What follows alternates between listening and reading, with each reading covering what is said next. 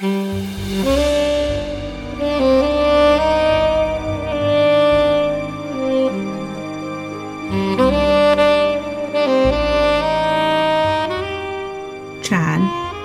do you play golf? I no longer play golf. I used to play golf. And the reason I played golf was because my very first job, which I had, I believe, when I was 13 or 14. Mm-hmm. Child labor. Yep. Yep. I had a job at a public golf course in one of the northern, very wealthy suburbs of Chicago. My job duties were things like cleaning clubs, which I think maybe a lot of people don't know that. But when you're a member of a golf course, after you play, you drop your golf bag off, and then people like me clean your clubs. Whoa. And then put it back in its little home where it goes until they come to the golf course again. There were also janitorial duties. Okay. But the reason that I now hate golf and no longer play it is because, to give you the time frame, this was the mid-'80s. Okay? Because I'm very, very old. And this was where I first learned, like really started to understand things about the patriarchy.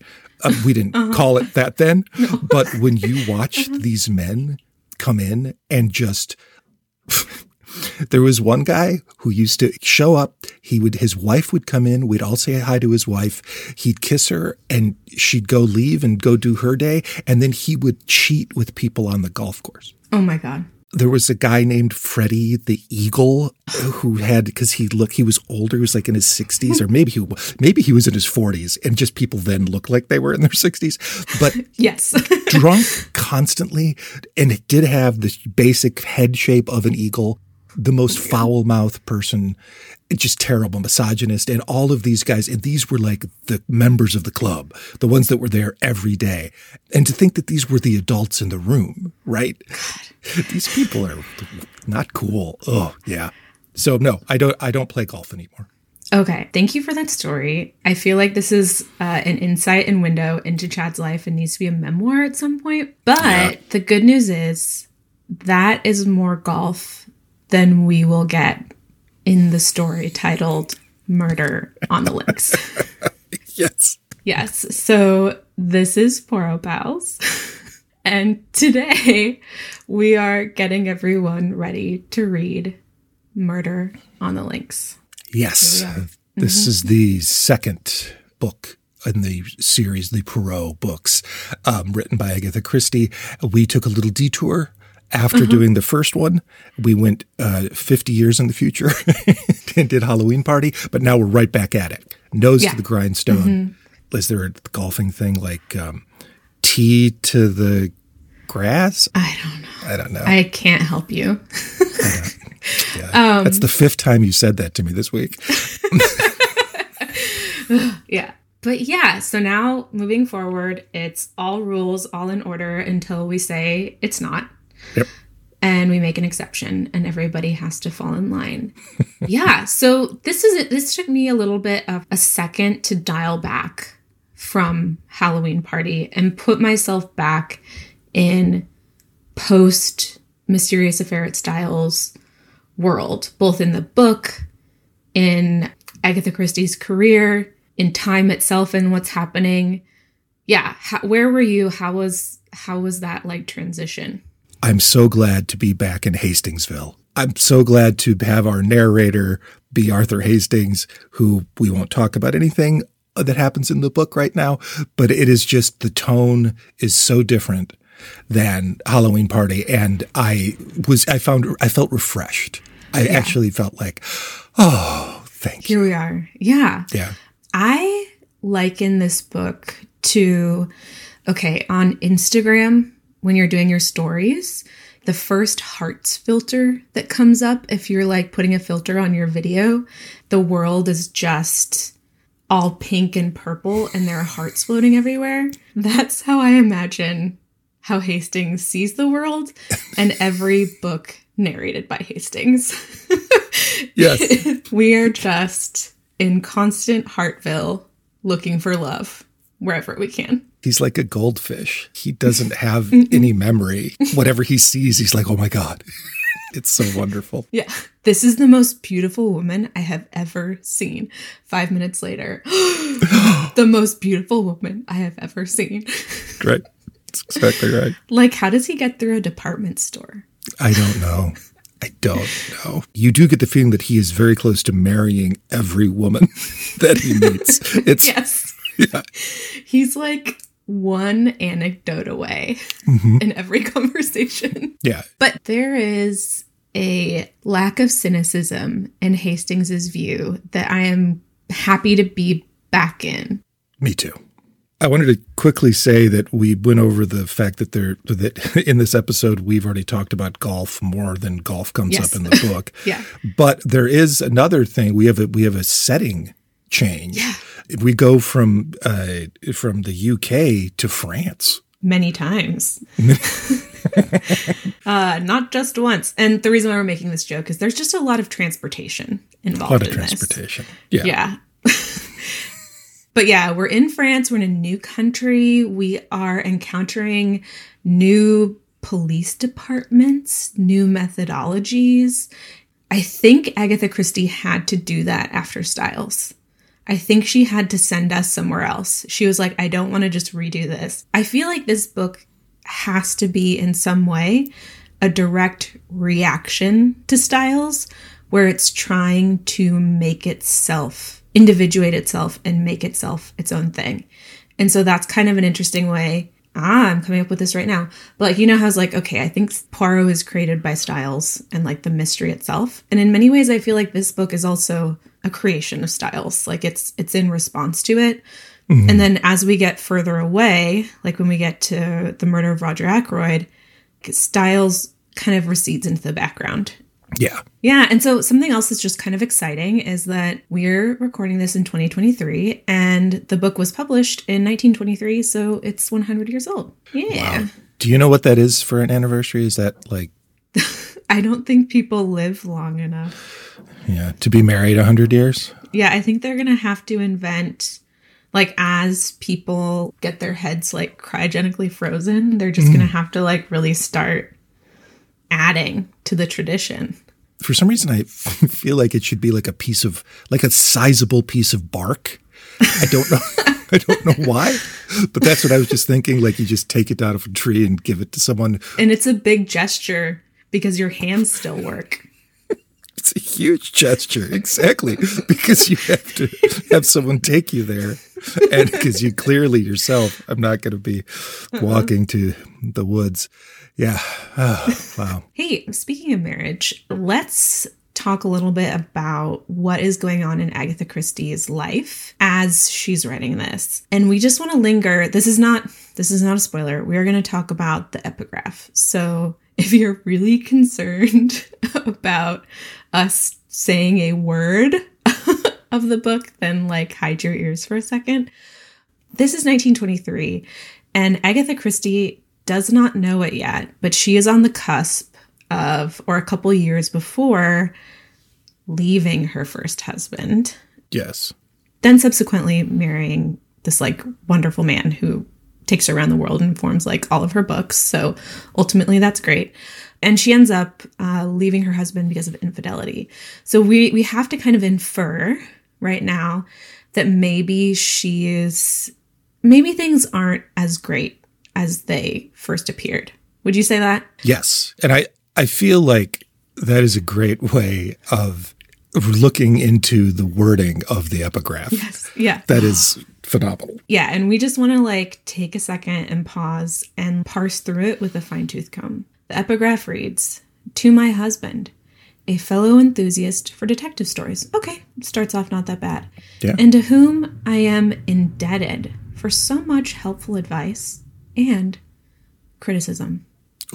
Nothing says pre-divorce more than "I'm indebted to you for your advice and criticism." Yeah.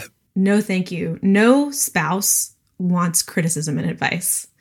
relationship advisor, Caitlin. If you're like, you know what, can I just offer you a kind critique? Just walk away and rethink all your choices. Yes. And the feeling that I also have is that the husband is also potentially offering criticism on her detective stories, which it seems like there's one writer in the family. Yeah, she's not asking you for your advice. And also just like anytime you're describing a spouse and you use the verb indebted, I feel like we know they were traveling a lot. Just throw him out of the train or just like leave him on the platform. Or if you're on a steamliner, like going around the world, just give him a slight kick over the edge and move on, which she eventually does. That does sound like something that you would hear during a divorce proceeding. No, I am indebted to you for all the helpful advice and criticism. Yeah, I just feel like this was written after a big argument. She's about to leave her editor too. She's about to make a lot of changes for herself for good. I don't know. It's kind of interesting. She's like brewing in this like pre-storm part of her life that has some really dramatic, sensational repercussions. Yeah. So a little bit about this book and kind of how it came to be. Her biographer calls this book very French. And like, I think this is how we can understand it, is that she says Agatha Christie was influenced a lot by French mysteries. She spent some of her youth in France going to finishing school. And even Agatha Christie herself observes that the book style and tone is very different than the other ones she wrote at this time. Maybe this is kind of like, I'm guessing, but she's written Styles. It's so successful. She's written The Secret Adversary. And now she's probably, like she drew Styles from her time working in medicine and at a pharmacy. And so I feel like she's going to her next resource, which is probably her experience reading French mysteries. Oh, wow. Yeah. It's kind of using what you have and also commenting on French mysteries and maybe even saying Poirot is the superior detective. What do you think? I think that's fantastic. Yeah, that rings very true. I think that this one could be read as kind of like a spunky planting her flag in the mystery genre a little bit and saying like, this is what I've built my books on and watch me completely school you. A little bit else about what's going on in her life at this time. It's super fascinating. We don't know, or we have not found out yet. I did some light Googling and couldn't find any info. I bet her biographer knows. But in 1922, so the year before this book was published, Agatha Christie goes on a long international journey with her husband around the quote-unquote British Empire as they promote this big Empire exhibition, which is a 6-month exhibition of cultural stuff from around the empire. So it's like, look at all the things we have that are other people's. Yeah, so I can, and like now knowing the context, this doesn't sound as romantic as I'd first thought. Going around the world with someone you love, it's like, what is worse than traveling with someone you're kind of beginning to despise? Oh, it's the worst. She's observing a lot. She gets a lot of inspiration for her other characters in her books. The Man in the Brown Suit is kind of a direct result of this trip. And it works really well reading it that way. Kind of imagining yourself along with her on this international trip, just kind of writing this book through like legs of a journey. And that's just a really helpful way to frame it, I think. It was first published as a 4-part serialization in a Grand magazine from December of 22 to March of 23, issues 214 to 217. It was originally titled The Girl with the Anxious Eyes. Oh, okay. That's really interesting. You had called Styles Byzantine, and I feel like this book is like, how about we multiply that by 2? Right, right. How can you make something more exponentially Byzantine? It's this book. Yeah. It builds up to it. It ramps up to it. It doesn't start like that, but boy. Other just like cool little facts about this book, well, about her trip. Agatha Christie's like, how about I just go do really cool things and like set world records? When she is in Cape Town, she becomes the first British woman to surf standing up. Wow. As if she didn't need to become more interesting. Right. And also, kind of fun fact, this story is the first recorded use of the phrase, the scene of the crime. That is fascinating. And I think it's interesting that, like, yeah, we just think about it, but like, of course, that would have to come from fiction because it's like a fictional scene. But now actual police officers use it in like their press conferences. That is so bananas. Yeah. Okay. So we wanted to give you a little preparation for like things to look out for. We had already said it wasn't a mistake that I said she took Styles and multiplied it by 2. There is a really fun theme that is so excessive. Yeah. That it's just fun to start like taking note of. And that's a theme of like doubles and mirrors and things refracting. You know, like how we had too much strychnine in Styles. I think we have too many doubles here in a really fun way. There are so many. It's amazing. Get yourself prepared for Hastings Ovision and just kind of living in the world of Hastings. Enjoy it. Because he comes back, but we take a break from him after this. There's also this really interesting discussion of people's morbid fascination with crime. I feel like it's kind of calling into question, and this is like that age-old thing of like, why are people so interested in murder stories? It's nothing new, but she's kind of like playing around with how moral that is, and she's kind of bringing it, calling that into question. So it's kind of a fun little question you can kind of ask yourself. Why are we so interested in murder mysteries? That was kind of, I think you and I kind of started the podcast thinking about that. Like, what does this give us? So she starts really asking that question. I think that's also, it's timely for any number of reasons, but with the advent of the very form of media that you are listening to right now, a podcast, recently there's been a lot of talk about why true crime podcasts are so popular, and is it actually healthy? Is it actually morally sound to be that into them? And this is just, you know, Agatha Christie asking that question 100 years ago. Yeah, literally. Yeah. So she's like, guys, it's not new. I don't know. Do you think, Chad, that people can solve this mystery? No, absolutely not. It is much more complicated than Styles. Yeah. So don't put pressure on yourself. No pressure. Yeah. But it's fun to guess, though. Like, again, track your guesses. Yep. I do just have like 2 little clues from quotes to help you out. One, kind of going with the doubles. Poirot says to Hastings pretty early on, "Mon ami, 2 people rarely see the same thing." So kind of keeping that in mind. And always look out for when Poirot gets his little gleamy, excited green eyes. And Hastings says, "I learned that with Poirot, the less dangerous he looked, the more dangerous he was." That's a great clue. I mean, distills why I love Poirot so much. He's like, "Oh, look at me, patent leather shoes. I am so onto you." Yeah, so I think the other thing that we like really need to prepare people for, and that I had a plot twist for myself reading it, is the fact that there are abridged versions. Oh boy. Yes, that do not say they're abridged.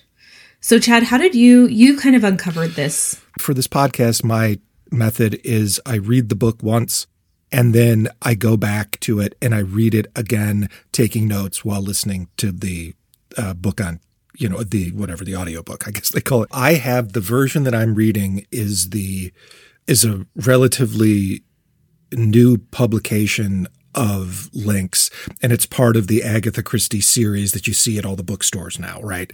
And what I found is that version, the print version, is pretty heavily abridged from the version that was before this, like the original. And I noticed it because this is like probably too complicated, but it's perfect because of the episode and like what we're talking about. The first audiobook that I was listening to, it was the unabridged version of the book. So I'm reading the abridged version and I'm listening to the unabridged version, and I was stunned at like how much had been taken out of the version I was reading. But then I found the Hugh Fraser version of it, the gentleman who plays Hastings on the Poirot TV show, and he reads Murder on the Links, and it says that it's abridged, and it has the same cover as the book I'm reading. So I'm like, okay, now we have it all figured out. I'm going to be reading the same thing of the book that I'm listening to. And I press play on the thing and I'm reading the first chapter, and they cut out something in the audiobook. So the audiobook is abridged from the abridged version of the book. Oh my God. How can this be? So just so you know, a lot of different versions going around. Yeah. You had told me this, and I was like, ho, well, I have this really weird copy that I got for $6 on That's right. What is it? Bookstore.org or bookshop.org. It literally looks like someone got the license to print it and then just like printed it in a back alley somewhere. Like the lack of attention to reader, like the text is so small and almost jarring to read. The cover has nothing to do with anything. It's of like a snowy night. I'm like, there's no snow. Takes place deep in the summer. Yeah. So I was like, you know what though? Like, I bet this is the real version because this person wouldn't take like editorial liberties. They don't give a shit. They're making a $5 profit off of like a $1 book. I turn on Phoebe Reads a Mystery. I hit play. And I also had this experience of being really lost. I was like, wait, am I passing out? Am I like not reading correctly? Right. And I think the way that you can get the most unabridged copy, which is nice because it's for free if you have a phone and a podcast app, is the Phoebe Reads a Mystery version. Yeah. And I would honestly suggest that because what they're cutting is a lot of characterization. Yes. And that to me feels unfortunate. I can understand if they're like trying to pick up the pace a little bit, but if the plot is so complicated, like just let the book be itself. Oh, I agree totally. Yeah. So there's a lot of like Poirot being his cute, fussy little self. And I think that kind of creates like a more just like sanitized version of the story. And also there's a lot of like foreshadowing and red herrings about specific characters and just like a lot of tone that's created by the stuff that's cut out that I really missed. And I think even rereading what I have, I'm like, I'm enjoying this a lot more than I did before because it has a bit more of like a beating heart. So if you can get the Phoebe Reads version, I'd say just listen to that. The beating heart part is a really good point because I'm feeling now, because I've been reading these abridged versions for this whole time that we've been doing this podcast.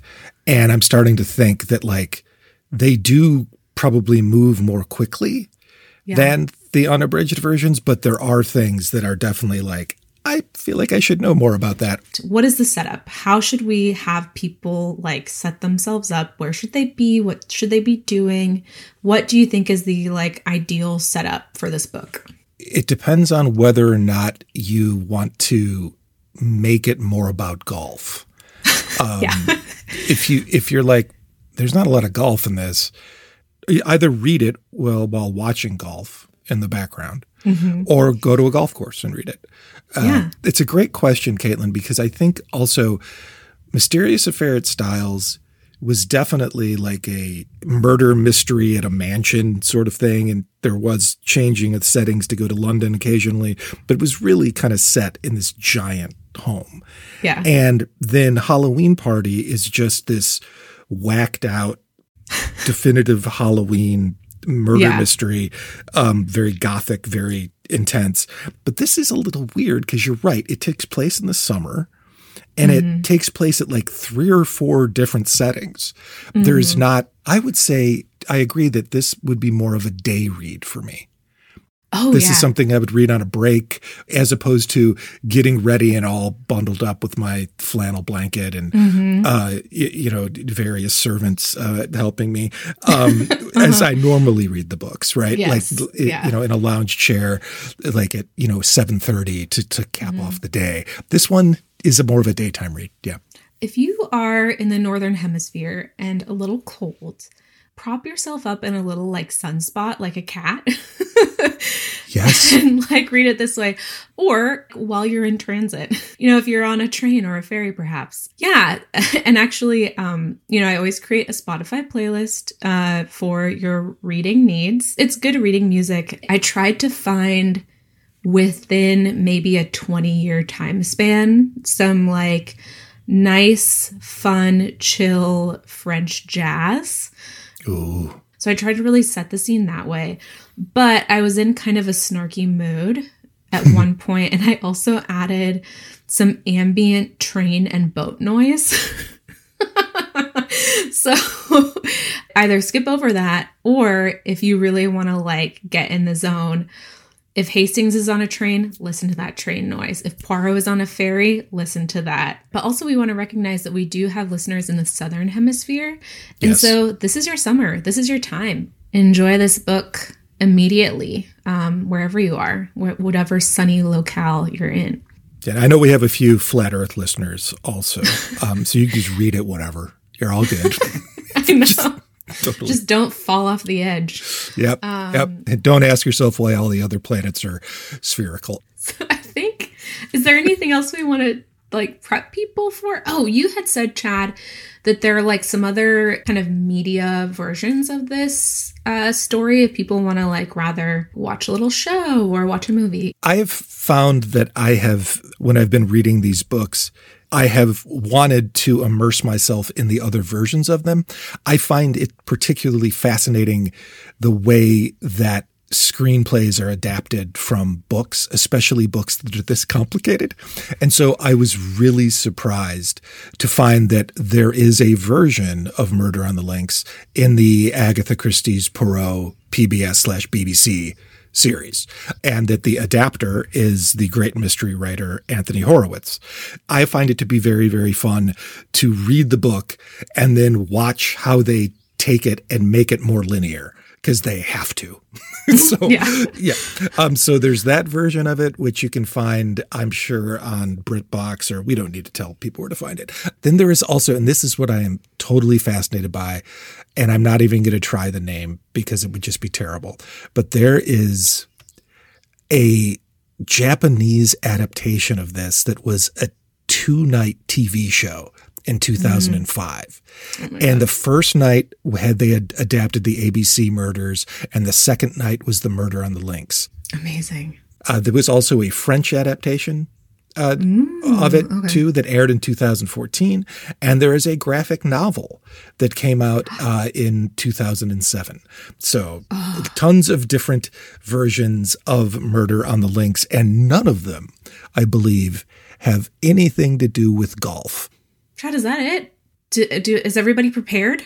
I feel like most people should be prepared. Dive into this book. It is an experience. Or like skip the book completely and just listen to us do like mental acrobatics as we try to like briefly summarize this plot that is bonkers. You know what? But as we are giving their advice, you and I are going to dive into it fearlessly, as someone would dive into a pool at a French resort in the summertime. In the summertime.